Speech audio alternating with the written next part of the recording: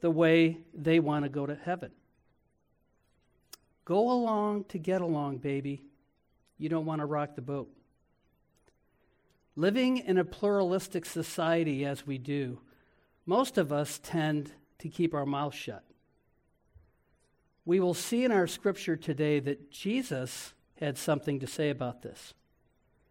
Now, many of these current philosophies on religion in particular, they have some appeal to people.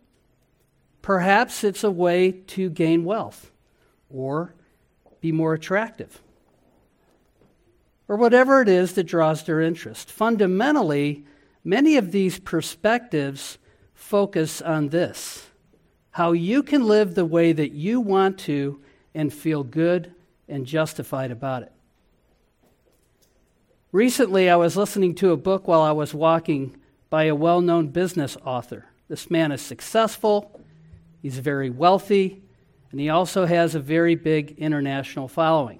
You've probably heard of him or seen his ads.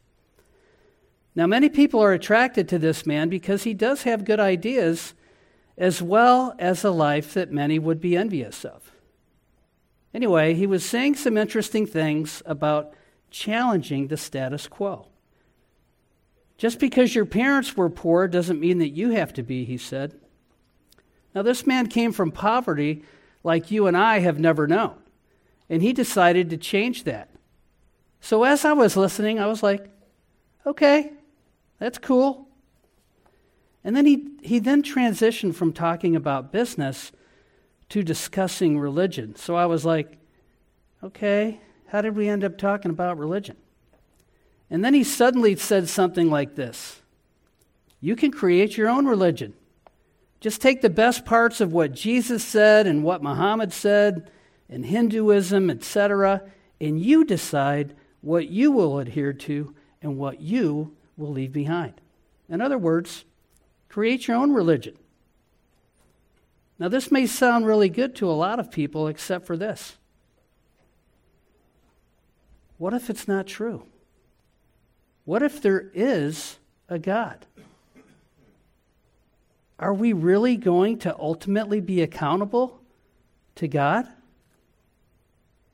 And if there is a God, how do I find him?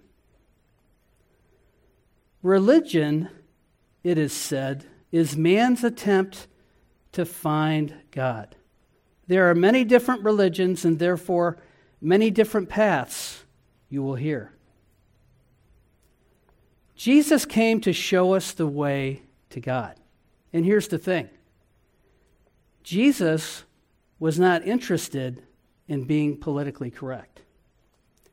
Jesus told the truth. Jesus was the truth. Jesus is the truth. The world did not want to hear it, and they crucified him. So this morning, before we get into the sermon, in light of all these things that are kind of floating around, and since we're all in church here, here's a few questions to kind of start out with. The first is this: do you know Jesus? I don't mean, do you know who he is, or that you've heard about him? Do you know him? How do you know if you really know him?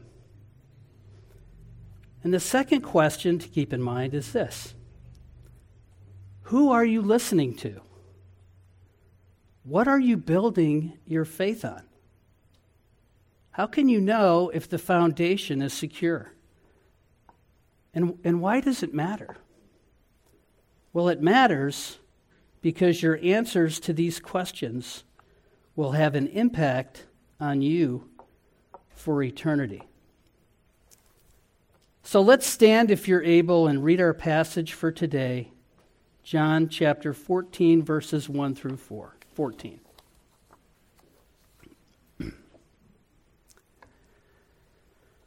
Let not your hearts be troubled. Believe in God. Believe also in me. In my Father's house are many rooms. If it were not so, would I have told you that I go to prepare a place for you? And if I go and prepare a place for you, I will come again and will take you to myself, that where I am, you may be also. And you know the way to where I am going. Thomas said to him, Lord, we do not know where you are going. How can we know the way? Jesus said to him, I am the way and the truth and the life. No one comes to the Father except through me. If you had known me, you would have known my Father also. From now on, you do know him and have seen him. Philip said to him, Lord, show us the Father, and it is enough for us. Jesus said to him, have I been with you so long, and you still do not know me, Philip? Whoever has seen me has seen the Father. How can you say, show us the Father? Do you not believe that I am in the Father, and the Father is in me? The words that I say to you, I do not speak on my own authority, but the Father who dwells in me does his works. Believe me that I am in the Father, and the Father is in me, or else believe on account of the work themselves. Truly, truly, I say to you, whoever believes in me will also do the works that I do, and greater works than these will he do, because I am going to the Father. Whatever you ask in my name, this I will do, that the Father may be glorified in the Son. If you ask me anything in my name, I will do it. Please be seated.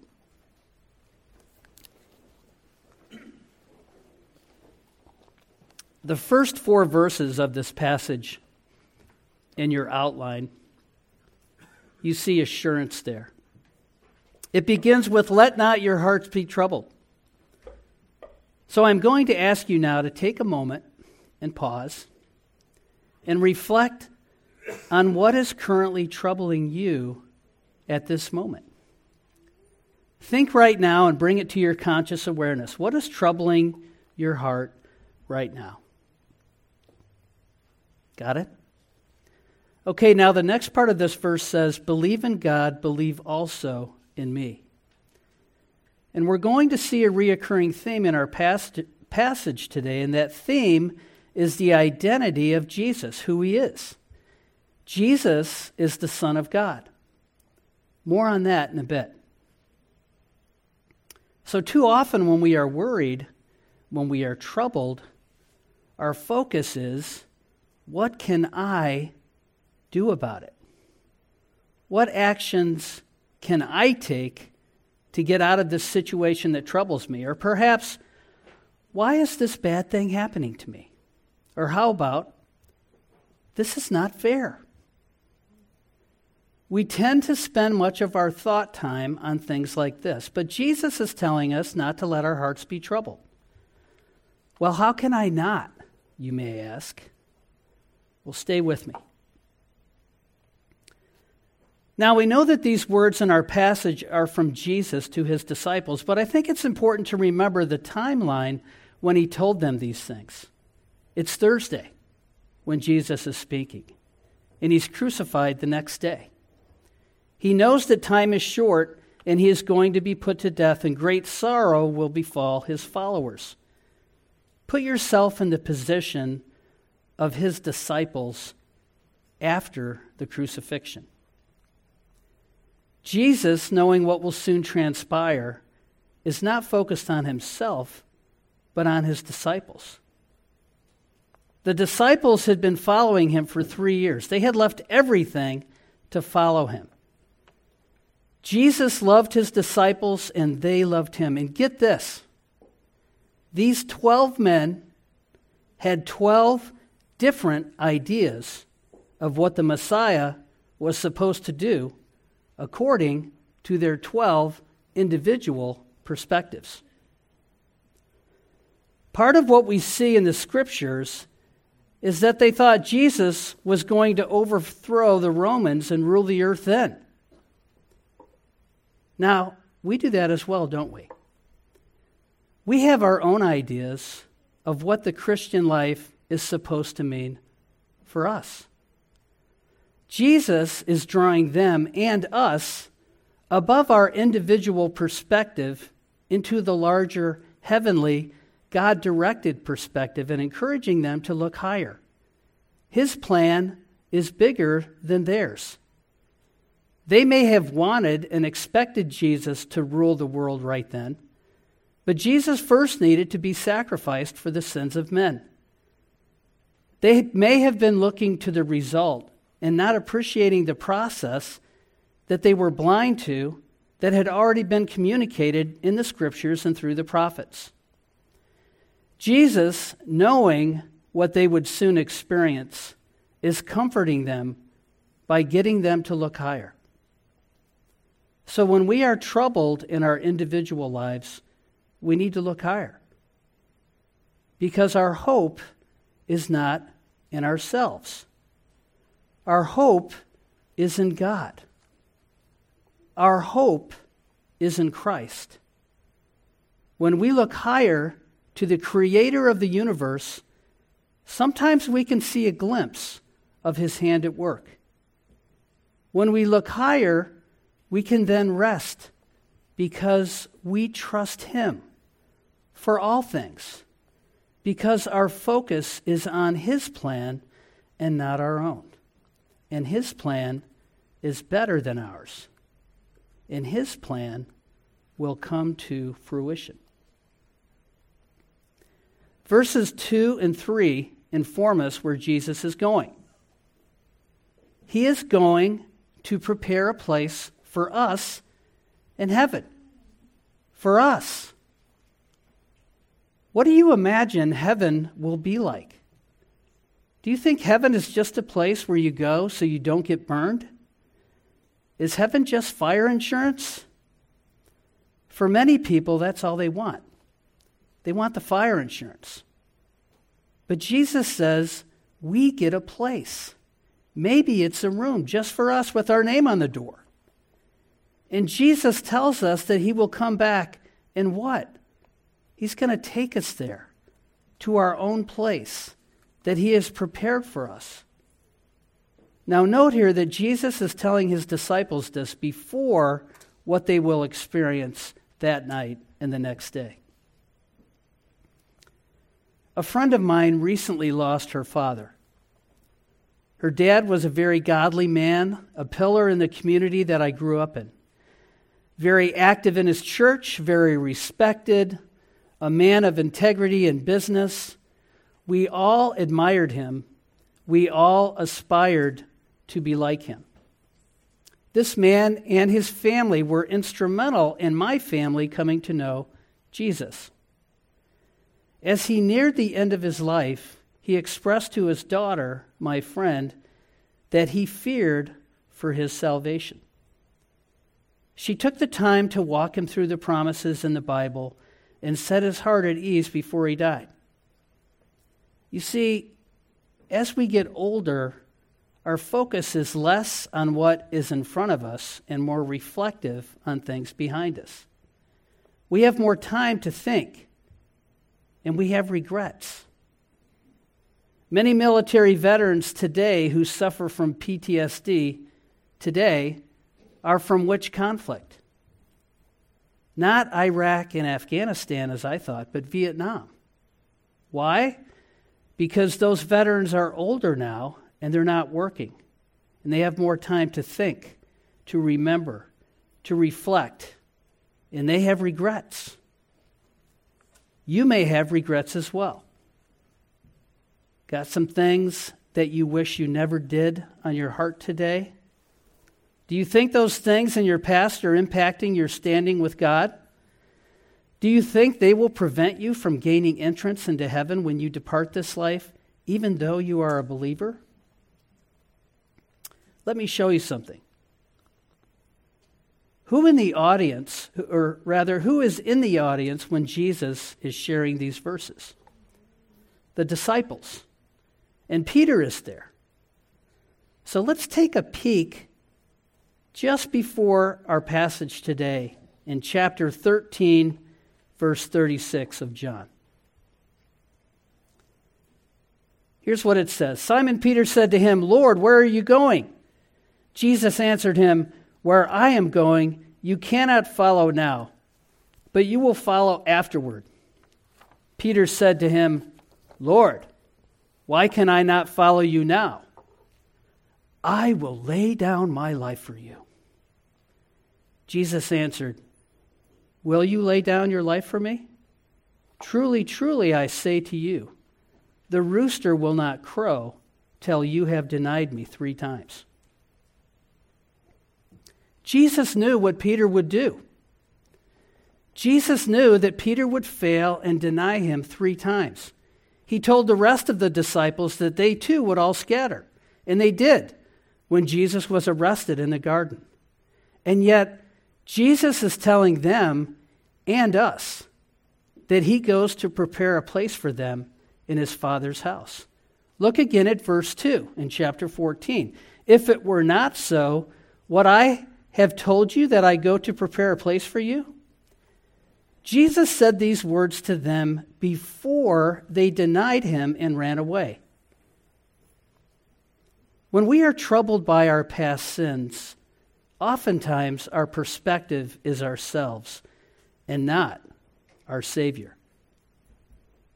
He saved us from our sins, not our good works.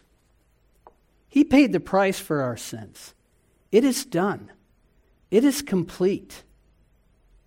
Assurance. We don't need to let our hearts be troubled. When I was a young Christian, I got mad at God because events had happened that just weren't fair.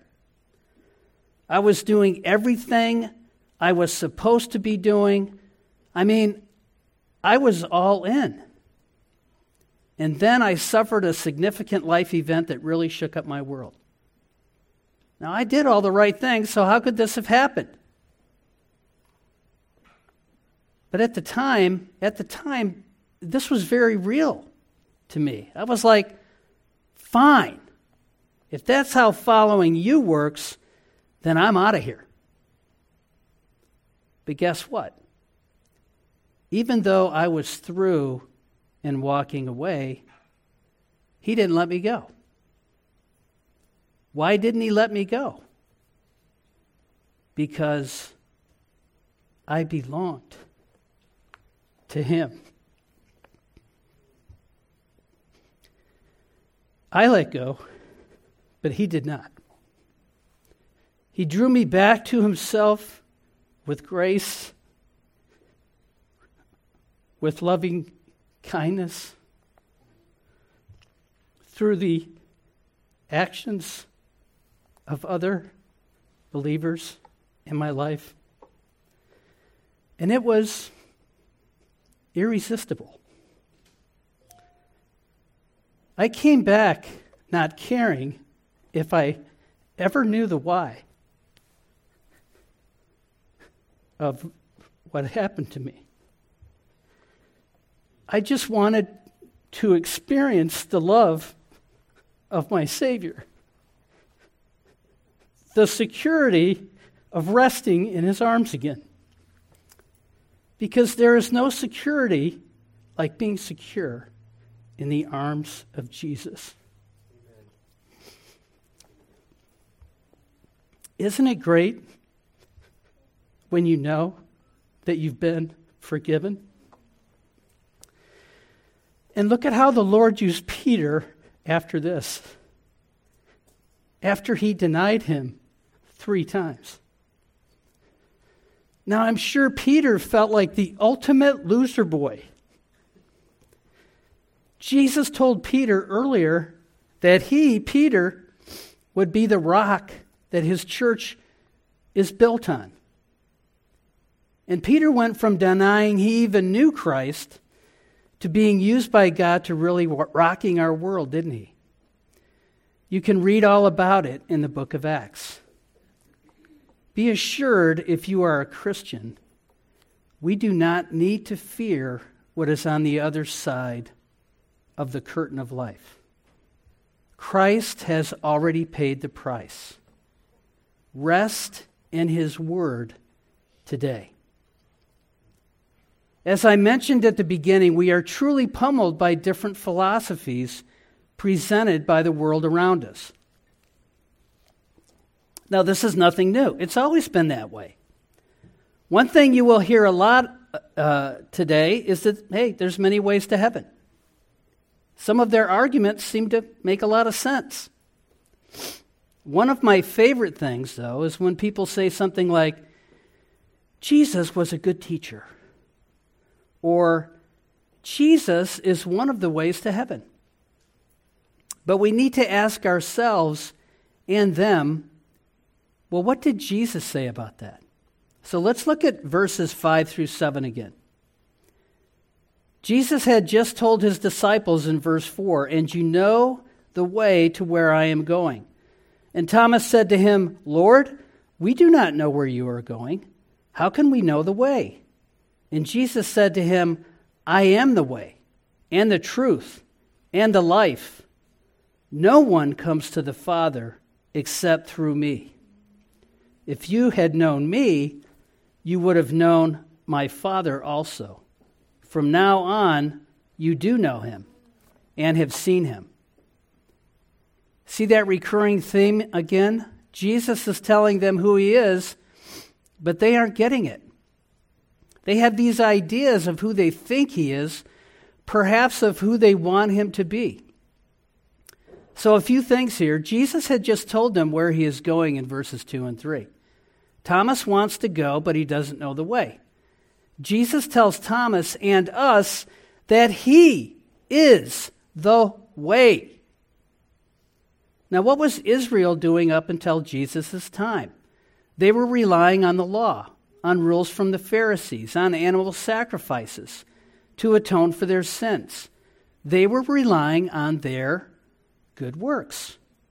This had been in place for hundreds of years. It was their paradigm. But that is no longer the case because Jesus is the way. There was a gulf between man and God due to our sins that we could not overcome on our own. He made the sacrifice once for all that only he could make for us. Jesus is the only way to God because of that. Likewise, our paradigm today is often, what can I do to secure my place in heaven? It's not our works that save us. Jesus already paid the price to secure our salvation. And Jesus says that he is the truth. The Bible is the truth of God for you and me. Maybe you've heard others say they don't believe it. Well, I guess that's their choice, but it doesn't matter if it's true. Have you heard someone recently say something that leads you to doubt the Bible? Have you seen people that want to disprove something in there? Hey, people have been trying to do that for thousands of years and they've failed. In fact, many have been converted in that process. So who are you going to listen to? I have a friend in ministry who often encourages others to read their Bible and pray every day. Now, why is reading the Bible so important for us? Because it is the truth of God. It is what he wants us to know. It shows us the way to God. It will keep us from harm. I often encourage folks to always consider their parents' opinion because most other people want something from you. Your parents are some of the only people in your life that truly have your best interest at heart. So consider what they share with you. Listen to them because they really, truly love you. They want to keep you from harm and heartache and pain. God, even more so. These words in the Bible will protect you from pain and sorrow and foolishness. These words will show you the meaning of life. These words will show you the way. Are you reading it? Are you being obedient to what it says? Are you putting this truth in your heart? If you truly know Jesus, you're reading it regularly. If you just know who he is, you're probably not. Remember when I asked if you know him? He told us to write these words on our heart, and if we're not reading it, we do not know them. And if we do not know them, they are certainly not written on our heart. I'm glad you're all here today, and I hope you feel welcome. But just being at church does not make you a Christian. As Leonard just told us, just because your parents are Christians doesn't make you one automatically. So I'll ask you again, who are you listening to? Jesus then says that he is the life and that no one comes to the Father except through him. So Jesus isn't just one of many ways to heaven. Jesus himself says he is the way. Our task as believers is not to go along to get along. It's not to affirm everyone's opinion on life in heaven. It is to share the gospel. The last thing Jesus said in Matthew was what? The Great Commission.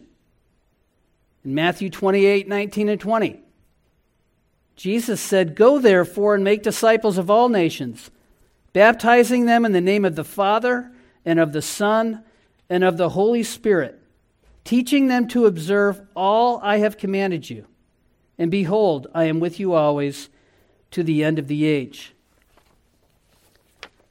These were the last words from Jesus in the book of Matthew, after he had been crucified and before he ascended into heaven. Why is the Great Commission so important? To point others to Christ, because he is the way, the only way.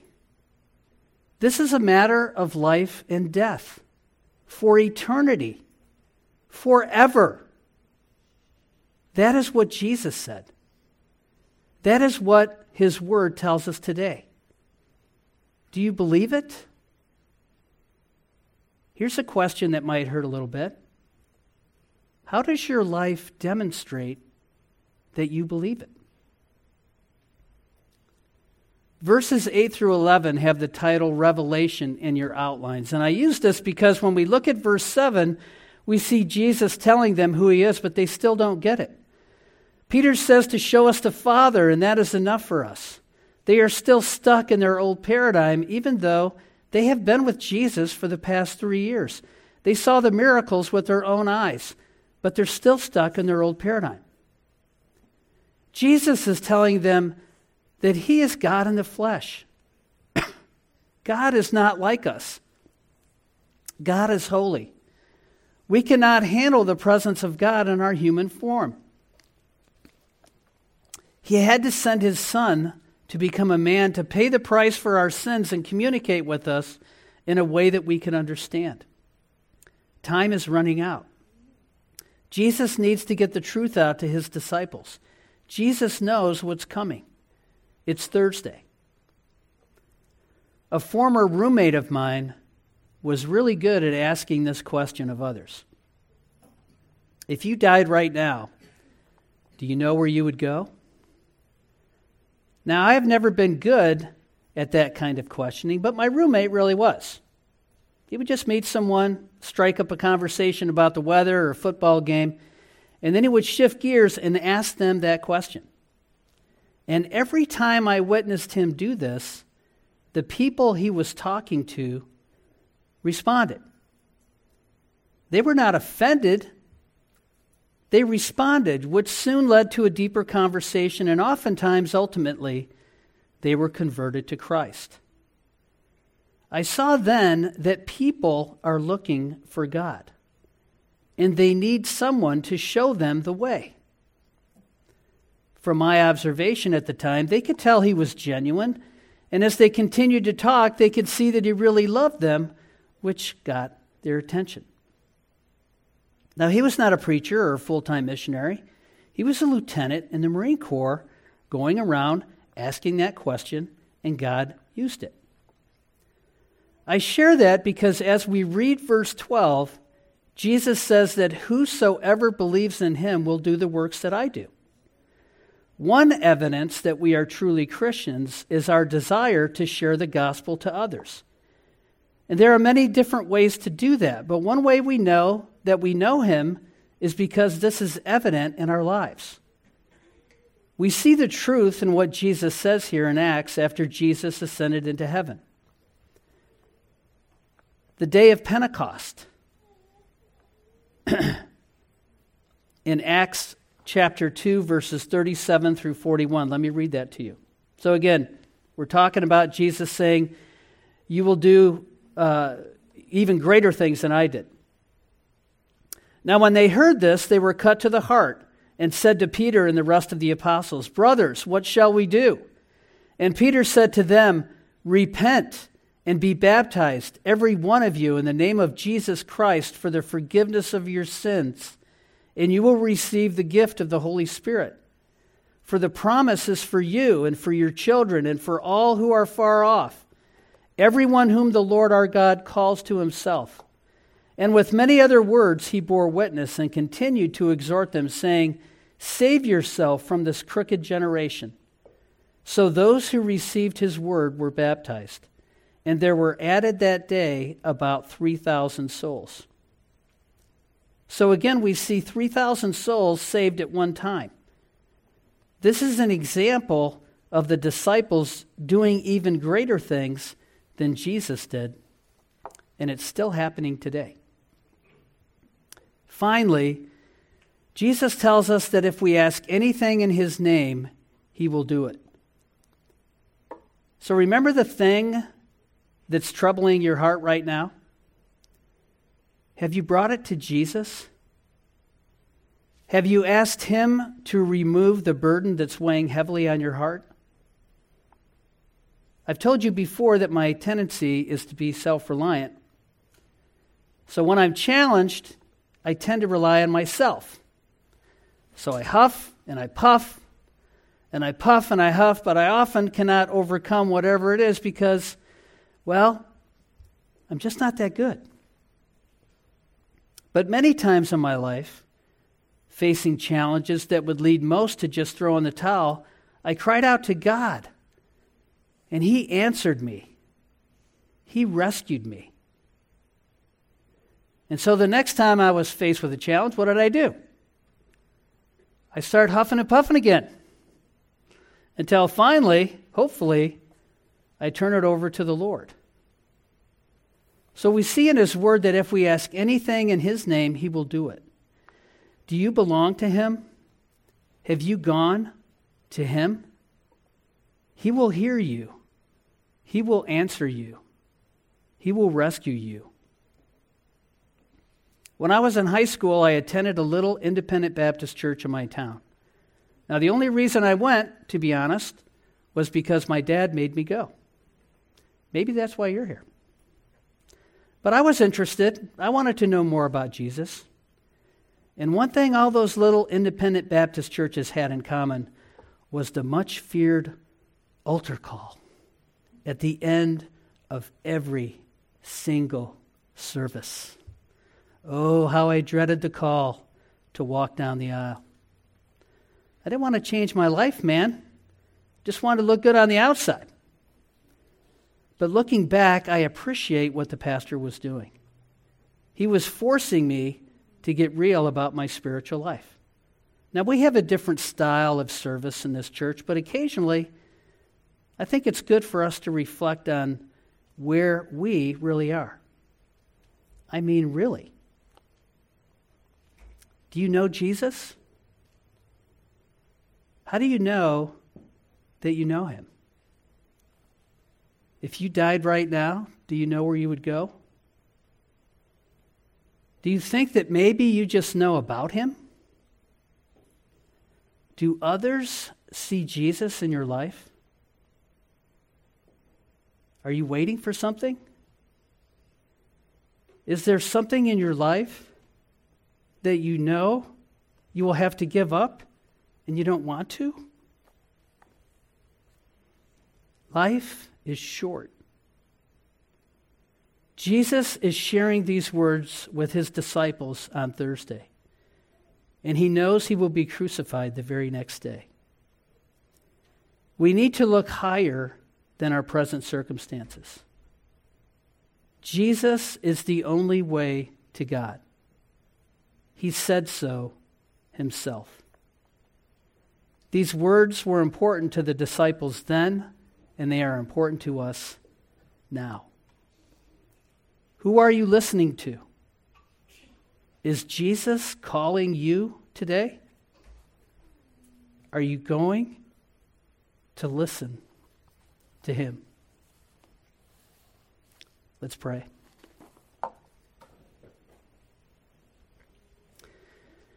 Lord, we are grateful this morning for your word. We are grateful that you have provided clarity, that we don't have to be confused with all the things that are going around in the world today, all the different ways to heaven. Because you tell us, Lord, that you're the way. And we know, Father, that you're the way.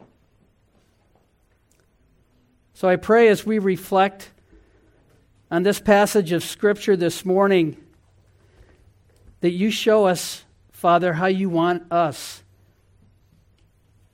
to apply this to our lives. That you would continue speaking to our heart, Father. That we would be unafraid to ask questions of other people in our life who we know you. Father, that we could find the true peace that comes from being forgiven